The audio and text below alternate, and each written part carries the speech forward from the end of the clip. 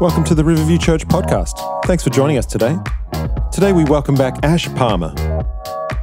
But before we get into that, please take a second to subscribe to our podcast. Here's today's message from Ash Palmer.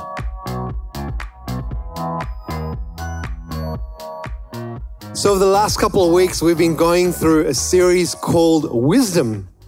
And the idea behind the series is that it's meant to be bringing practical knowledge to us. And so we're going to continue that series today with a message entitled Wisdom in Times of Injustice. And we're reading a pretty hairy story today, so it's going to be pretty intense. So what is wisdom? I like to think wisdom is knowledge applied correctly. Wisdom is knowledge applied correctly.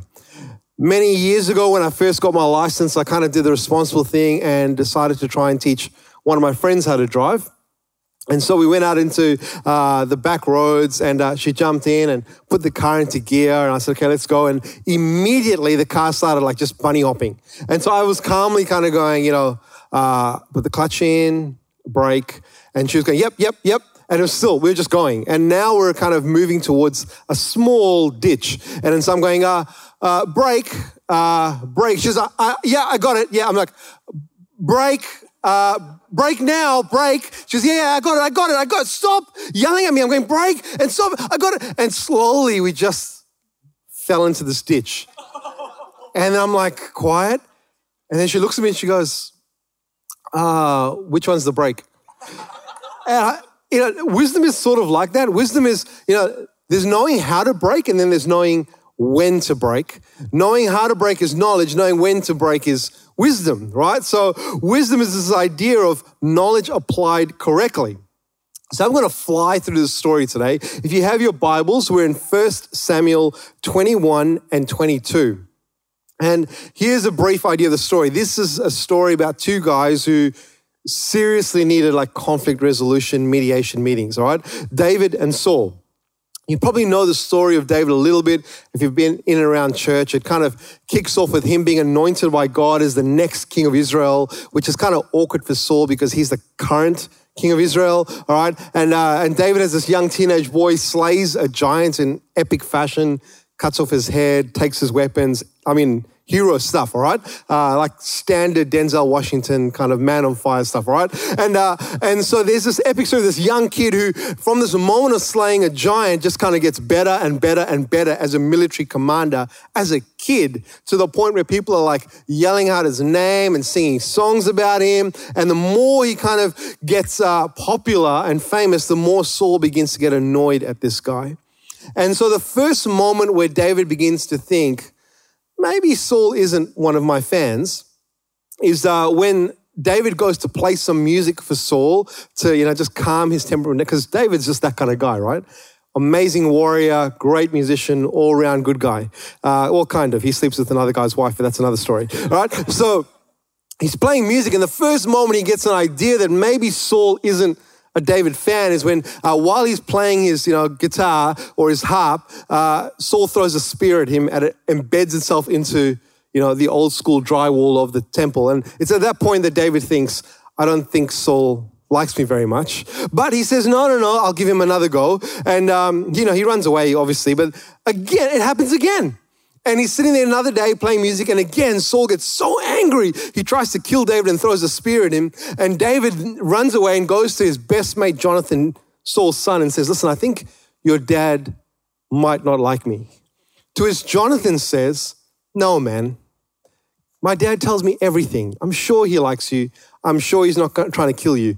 David goes, look, I got some pretty good evidence that he doesn't like me. I'm pretty sure about this, all right? Jonathan says no, and they come up with this plan, basically, where Jonathan would ask his dad, what do you think of David? Kind of set him up a bit. And if Jonathan found out that Saul actually wanted to kill David, he'd let David know David could run for his life. And the outcome of that conversation is Saul tries to kill Jonathan, at which point Jonathan thinks, I think David is right. So he goes and he tells David that, listen, you've got to run away. And there's this beautiful kind of sorrowful moment as these two best friends say goodbye to one another and realize that they can never enjoy their friendship well while their dad is like this.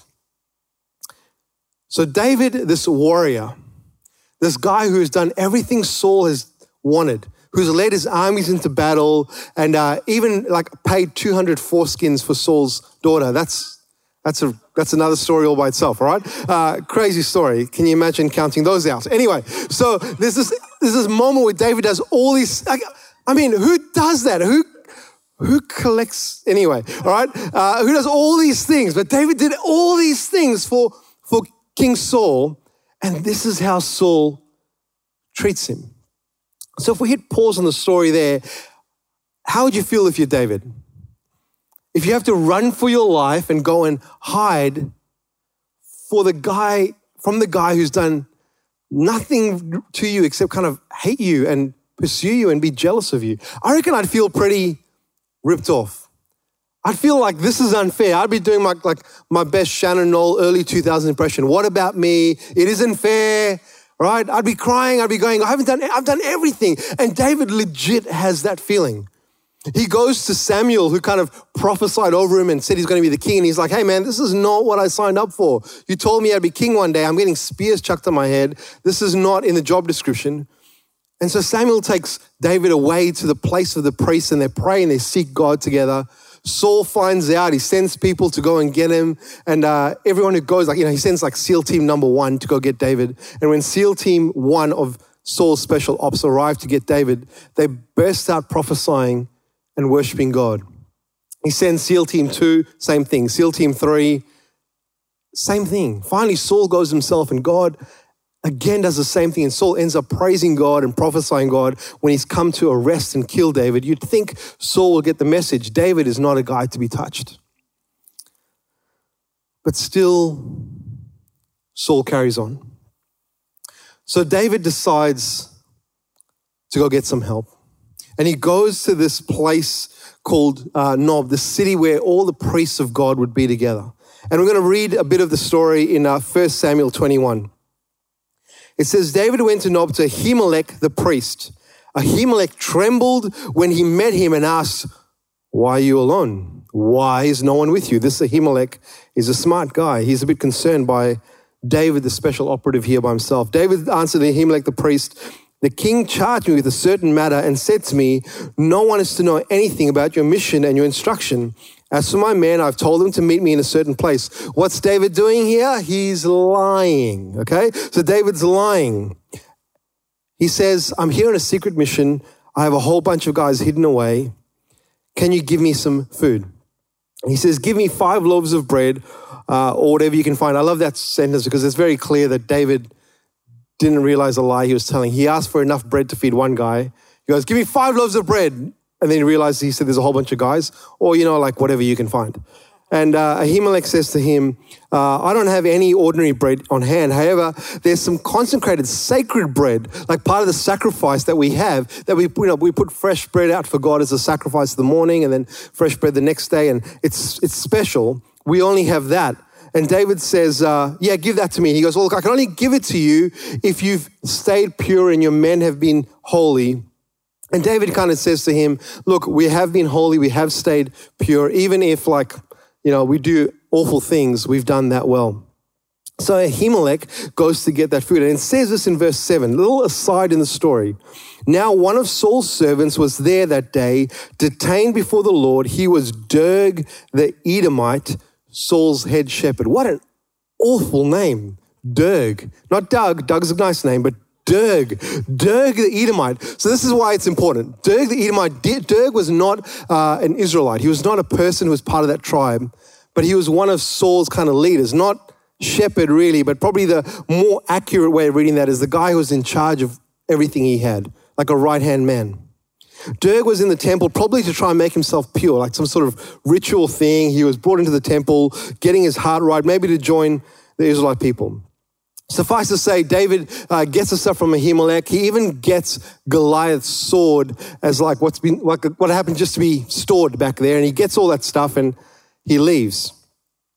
In the meantime, he kind of gathers the broken men and women of Israel, the people who are despairing, the guys who owed a lot of money. They all gather to David in the hills, kind of like a bit of a Robin Hood moment. And he assembles these soldiers, this little band of 400 fighting men.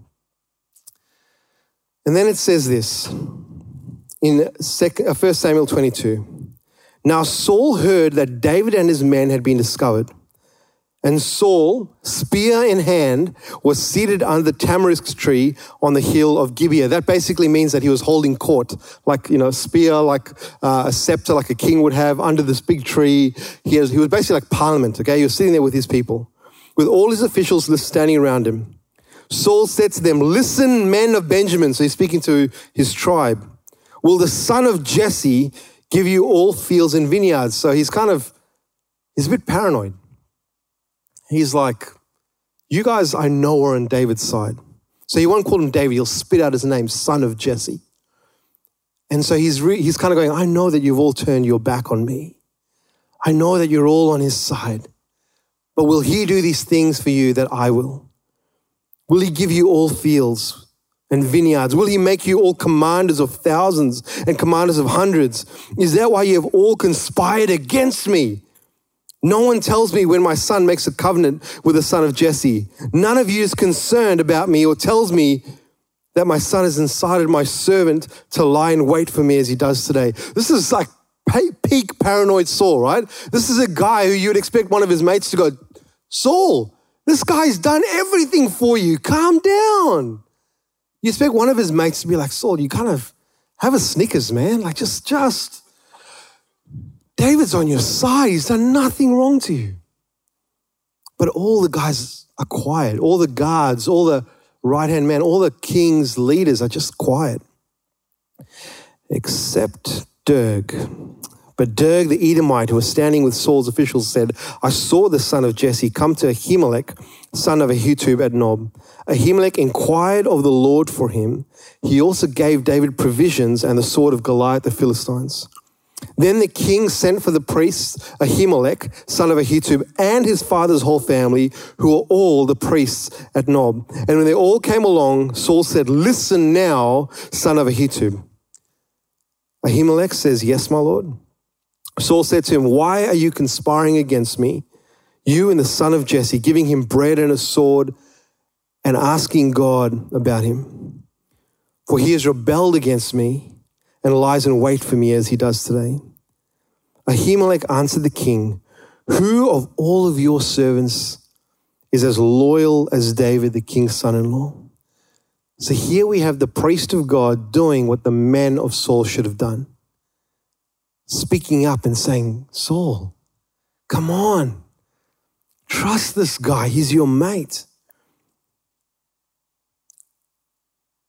David is the king's son-in-law, captain of your bodyguard, highly respected in your household. Was that day the first day I inquired of God for him? Of course not. Don't let the king not accuse your servant of any or any of his father's family, for your servant knows nothing at all about this whole affair. But the king turns around to the priests of God and says, You will surely die, Ahimelech, you and your father's whole family. Then the king turns to the guards and says to them, Kill the priests of the Lord, because they have sided with David. They knew he was fleeing, but he didn't do anything. And then it says, but the king's officials kind of have a moment where they draw a line and they will not do it. It says the king's officials were not willing to raise a hand or strike the priests of the Lord. But then the king turns to Doeg and he says, You strike down the priests. And this is where Doeg kind of slips under the radar of bad guys. But in this next verse, Doeg elevates himself to that echelon of the most evil people in the Bible. So Doeg the Edomite turned and struck them down.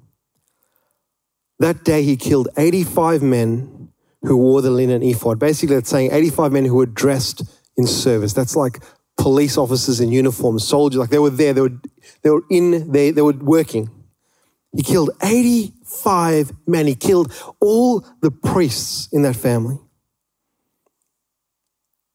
He also put to the sword Nob, the town of the priests, with its men and its women, its children and its infants, its cattle, its donkeys, and its sheep. Doeg the Edomite obliterated an entire town of God's anointed and appointed leaders. But Abiathar, son of Ahimelech, escaped and fled to join David.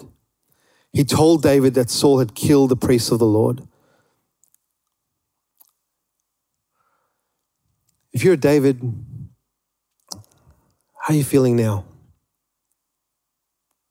This man comes to you covered in blood after he watched his entire family, his wife, his children, everything he owns, even the animals that have done nothing, slaughtered. And he comes to you with like this token of God, this ephod they called it, this thing that they used to seek God's will.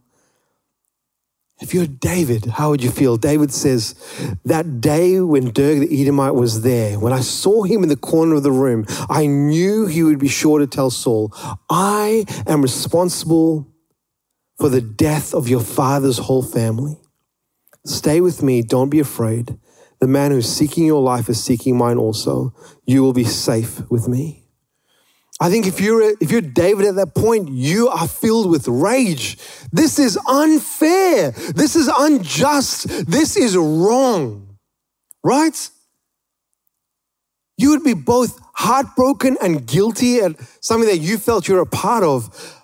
But man alive, this is the moment when, Eye of the Tiger starts playing in your head and you're like, where's Doeg? It's on and popping, right? I'm coming at you. Where's Doeg? Right? Hold me back, right? This is David like taking off his earrings and passing like, I'm coming at you now, right? Rolling up his sleeves, right? You and I would go after Doeg, right? We'd go after him. This is evil what he's done. This is unjust. So how does David respond? David, being the mad MC he is, actually writes a song about it. Psalm 52 says, for the director of music, a song of David, when Doeg the Edomite had gone to Saul and told him, David has gone to the house of Ahimelech. This is, if I was David, this would be the psalm that I would have narrated by Samuel L. Jackson, right? Because it would not have a lot of nice words in it when I'm talking about Doeg, right? I wouldn't be like, dear Jesus, please help Doeg to not get a good parking spot, right? And somewhere between being mean, I would kind of also think that the Bible would also be super Christian about it. But this is what David says. Why do you boast of evil, you mighty man? That's a bit of a sarcastic comment. Why do you boast all day long, you who are disgraced in the eyes of God? I'm like, yeah, David, right? Keep going. Your tongue plots destruction. It's like a sharpened razor. You who practice deceit, you love evil rather than good, falsehood rather than speaking the truth. You love every harmful word. Oh, you deceitful tongue. Surely God will bring you down to everlasting ruin. Getting there, David. You're getting there. Keep going. He will snatch you up and tear you out from your tent. Yes, he will uproot you from the land of the living. I love that. Like a tree. Like he's going to uproot you from the land of the living. He's going to kill you till you're dead. The righteous will see and fear. They will laugh at him, saying, here now is the man who did not make God his stronghold, but trusted in his great wealth and grew strong by destroying others. And then this is where my rage would continue. I'm like hitting second gear now, right? But this is what David does. Watching this guy who's come to him covered in blood of his family. This is where you wouldn't blame David for shifting to second gear with his anger or his vitriol or his hate or his frustration. This is where you'd be like, go, do anything, man. I forgive you. Make it happen. Like rain fury, whatever you need to do you, David. Because what has happened to you is unfair and unjust. But this is what David says. But I am like an olive tree flourishing in the house of God. I trust in God's unfailing love forever and ever. I will praise you forever for what you have done. In your name I will hope, for your name is good. I will praise you in the presence of your saints. I only got one point in the sermon. The point is this: wisdom is most crucial when you are not obligated to use it. So David has no obligation to be wise. He can be as unwise as he would like, and everyone would be like, you have every right to do that. That person cut you off in traffic, go nuts. That boss fired you for no reason, just yell about how bad he is to everyone else. Your spouse cheated on you, tell everyone about it. Your parents are awful to you, be vitriolic. But David, in words, shows wisdom. But words are easy. So there's David with Abiathar, covered in blood, telling him the story. And then there's this moment where this little town called Keilah gets attacked by the Philistines. And God lays on David's heart to go rescue the place of Keilah. So for his first battle with his new army, he says, let's go. And the men say, we're scared, we don't want to do it. And David says, no, we can do it, let's go. And he seeks God again, and God says, now go for it, I'll hand them over to you. So David goes there, fight the Philistines, they win. But then Saul finds out where David is, and Saul and Doeg are coming to find David.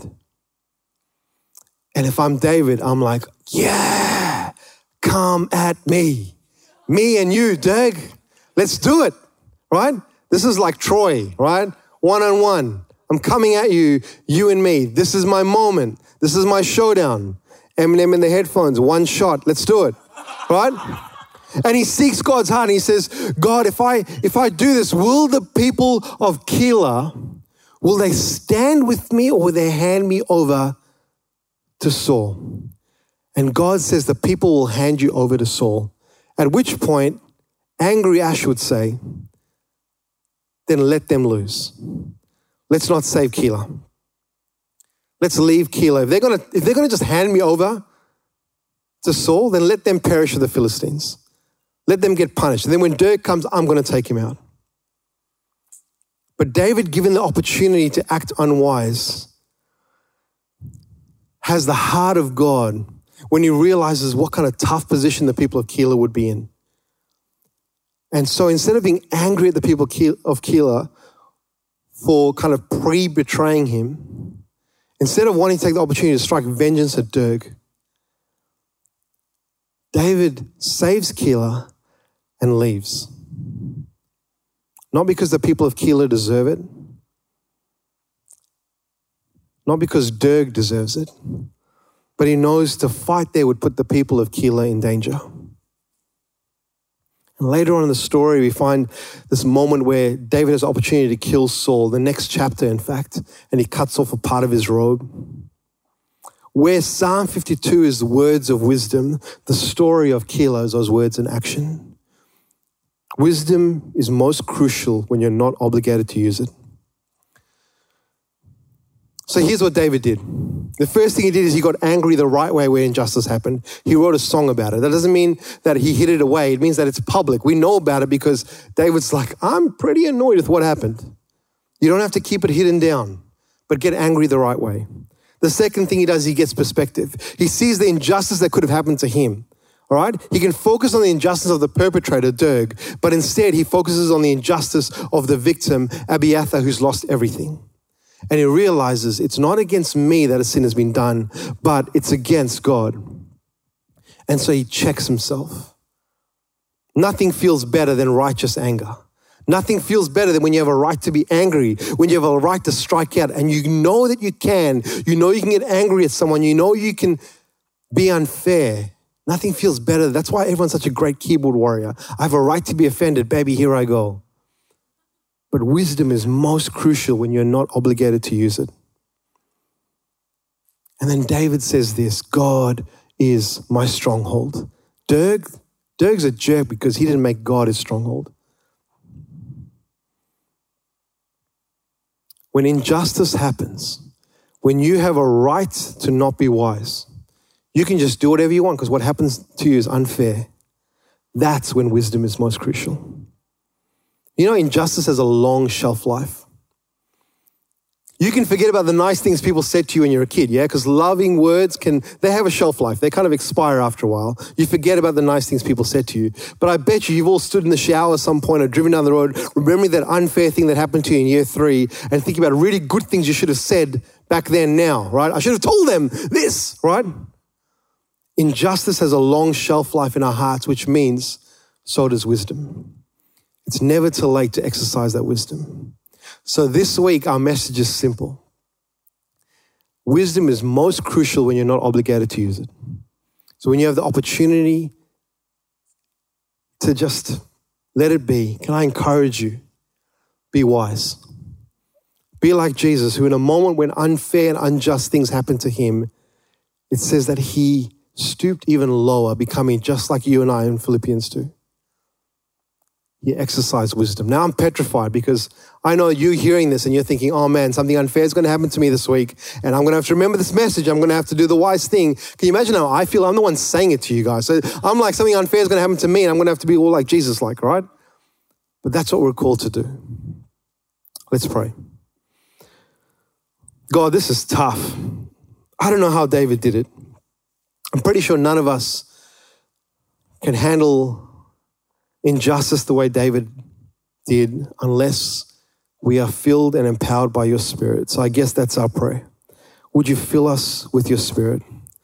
So when moments of injustice come, when we're not obligated to be wise, that we would still be wise. Thank you, God, for allowing us to rely on you in those moments. In your name and for your glory. Amen. Thanks again for joining us today. If you'd like to get in touch with us, you can email us at podcast@riverviewchurch.com. And if you want any information about Riverview Church, you can find that at riverviewchurch.com.